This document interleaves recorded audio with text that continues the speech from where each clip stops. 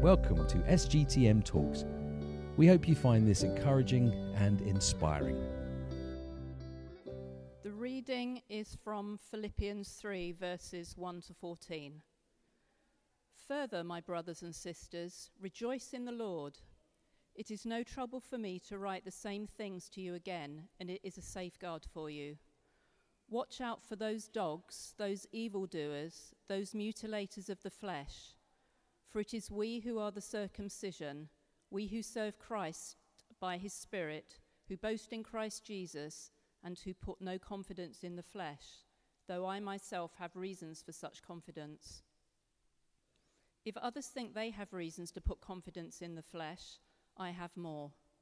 Circumcised on the 8th day, of the people of Israel, of the tribe of Benjamin, a Hebrew of Hebrews, in regard to the law, a Pharisee, as for zeal, persecuting the church, as for righteousness based on the law, faultless.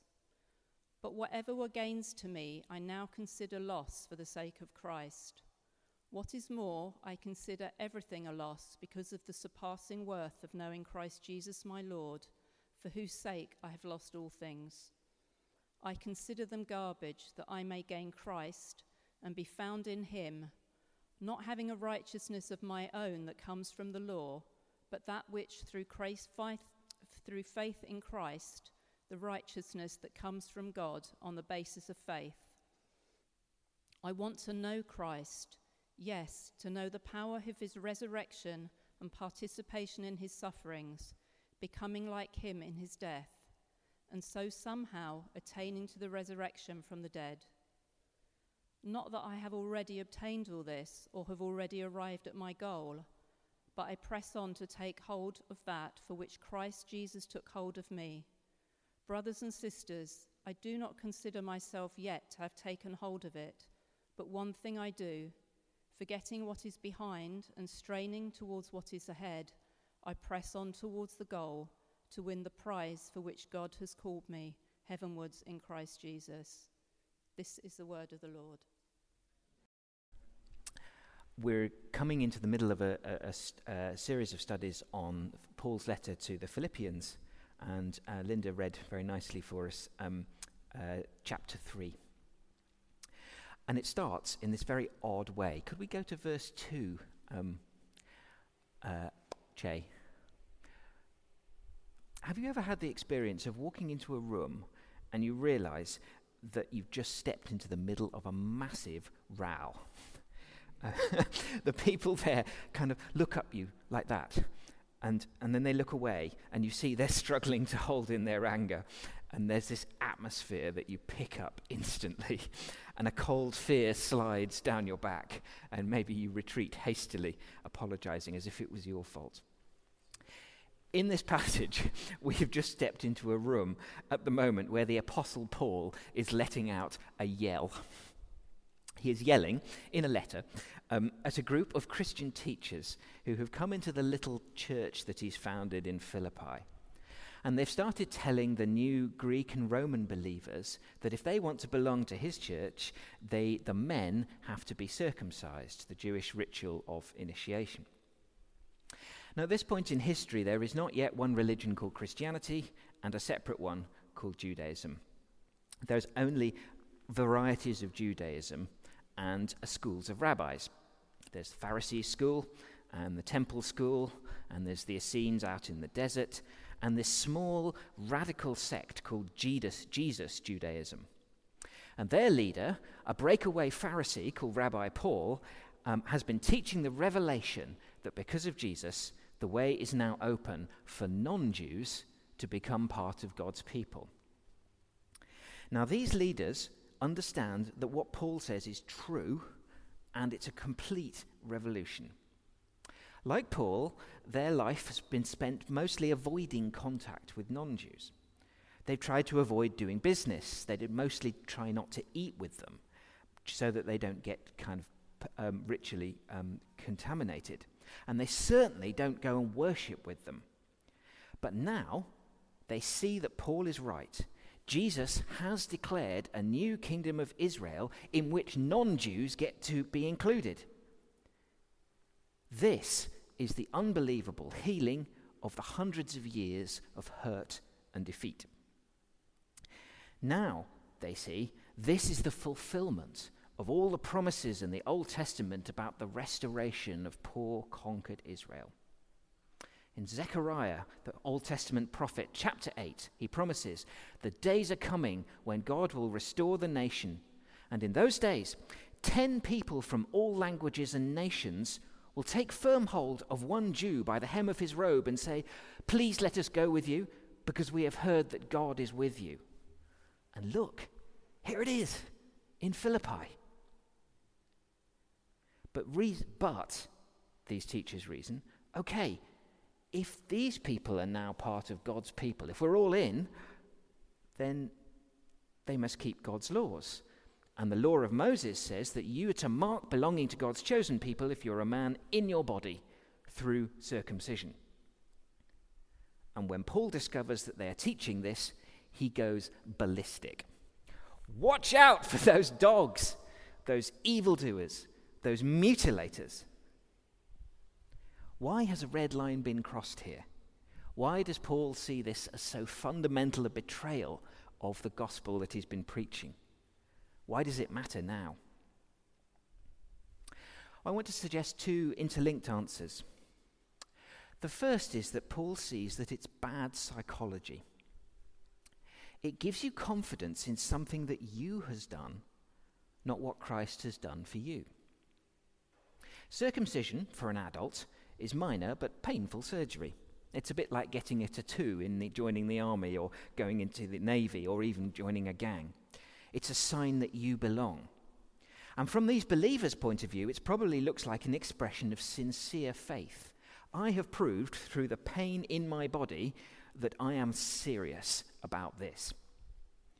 But Paul sees that it will subtly misplace their faith. Instead of being, thank you, God, for reaching out to me, a sinner, faith becomes, I've passed the test. I'm in. I've made the grade. And it turns on you, not God. It turns God's grace in Jesus back into an initiation ritual. The city of Philippi is full of temples, and the people there would be used to philosophical schools and mystery religions that made progress in faith a matter of undergoing certain rituals. And each time you went through a ritual, you get more knowledge and more wisdom. Getting closer to God is totally tied up with climbing up a hierarchy from novice to middle grade to initiate to archmage. It's a bit like going up the job bandings in the NHS. And it's totally tied into this Greek way of thinking, whereby God is at the top and we live in a universe of tiers. There's God at the top and then sort of super angels and then medium level angels and then minor angels and so on. And kind of initiation is like climbing the ladder. Paul knew that this system was just ready and waiting to give itself a whole new Jewish set of clothes. It's what Paul calls the flesh. Literally carved into your body, privileging people with Jewish DNA, metaphorically about eating and about being eaten, about dominance and about competition. It cannot be the mark of Christianity because it completely misses who Jesus is. It thinks spirituality is a ladder of achievement to create an elite. It forgets that Jesus came to the poor and to the outcast and to the lost. That is why Paul says so fiercely, look at me, I passed all of your tests. I am circumcised. I am a Pharisee. I am a super strict interpreter. I am faultless in my zeal for the law of Moses. And where did it get me? To persecute Christ by persecuting his people. But whatever I considered gain, I now count as loss for Christ's sake. That's the heart of Paul's good news. God has shown in Jesus that he does not value you based on where your body comes from, on your ethnicity. He does not value you based on what you know and understand. He doesn't even value you based on how good you are, based on what you've done. All human societies grade each other on some combination of these. We put some up and some down. But Paul says that is the flesh, biting and pushing and competing and gatekeeping. It's not what Christ came for. Not what Christ came for. The second reason I think Paul hates the idea of circumcision for new non-Jewish believers is that it actually subtly gets Judaism wrong too. It gets the Jewish law wrong too. Paul says, I want not a righteousness of my own that comes from the law, but that which is through faith in Christ. The righteousness that comes from God on the basis of faith. Thank you, Che. Brilliant. Not a righteousness of my own that comes from the law, but that which is through faith in Christ. Righteousness there doesn't just mean a feeling of self-righteousness. I want to feel great about myself. It's a really basic word in the Jewish law. It comes from the word justice, to be just or upright. To be wanting a righteousness means that you want to be a person of justice, a person without guilt, a person who reflects the holy, creative God. But turning the law of Moses into a divine entrance exam makes people want a righteousness of their own. And that completely misunderstands what righteousness is. Because it turns the law of Moses into passing the test, doing well on the holiness exam, being unimpeachable under cross-examination. I'm looking at Cameron, barrister here. Can you see it becomes about you? It comes about your score, about whether you've passed, whether you're good enough. The teachers don't see that Christ has changed what righteousness is. Righteousness is not an exam score. It's a person. Being righteous means living in Christ, Paul's word, through the power of the Spirit, doing what he did, loving what he loved, seeing your life in his terms. I don't want to get 100% on the law exam anymore, says Paul in verse 10. I want to know Christ, yet to know the power of his resurrection and participation in his sufferings, becoming like him in his death, and so somehow attaining to the resurrection of the dead. It's not about being good. It's about somehow participating in the life of this person, in my way, in my place, with my people. It's about crying and hurting and acknowledging suffering and failing and being raised up again. Saying you need to be circumcised then, what these old teachers are saying, what they're really saying is the law of Moses, it's the gold standard. But no, says Paul, it is we who are the circumcision, we who serve God by his Spirit, we who boast in Christ Jesus. We are the entrance for God because we worship Jesus. We love Jesus together. Saying that the law is still God's gold standard subtly warps what Christ has done, because it ends up turning him into the one who kept the law most perfectly, not the one who transforms the law. Living the law gave Jewish people their distinctive identity, showed God in their everyday life, but it was only a sign of the real, deep life of God, now revealed in the person of Jesus. So we're not facing the relationship of Jews and Gentiles in this church, I don't think. But I think those false teachers are still in our heads in a lot of ways. Because we still all have a very deep human need to give ourselves prestige and credibility.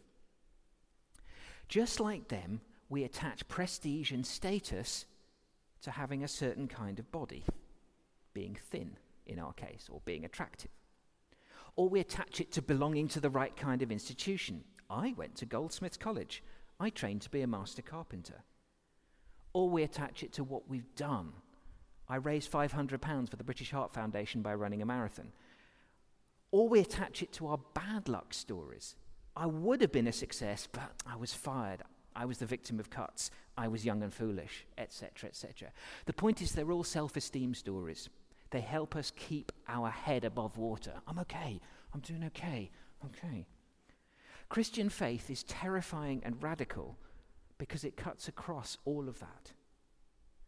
I am loved, I'm okay, because God loved me in Christ from before the world began.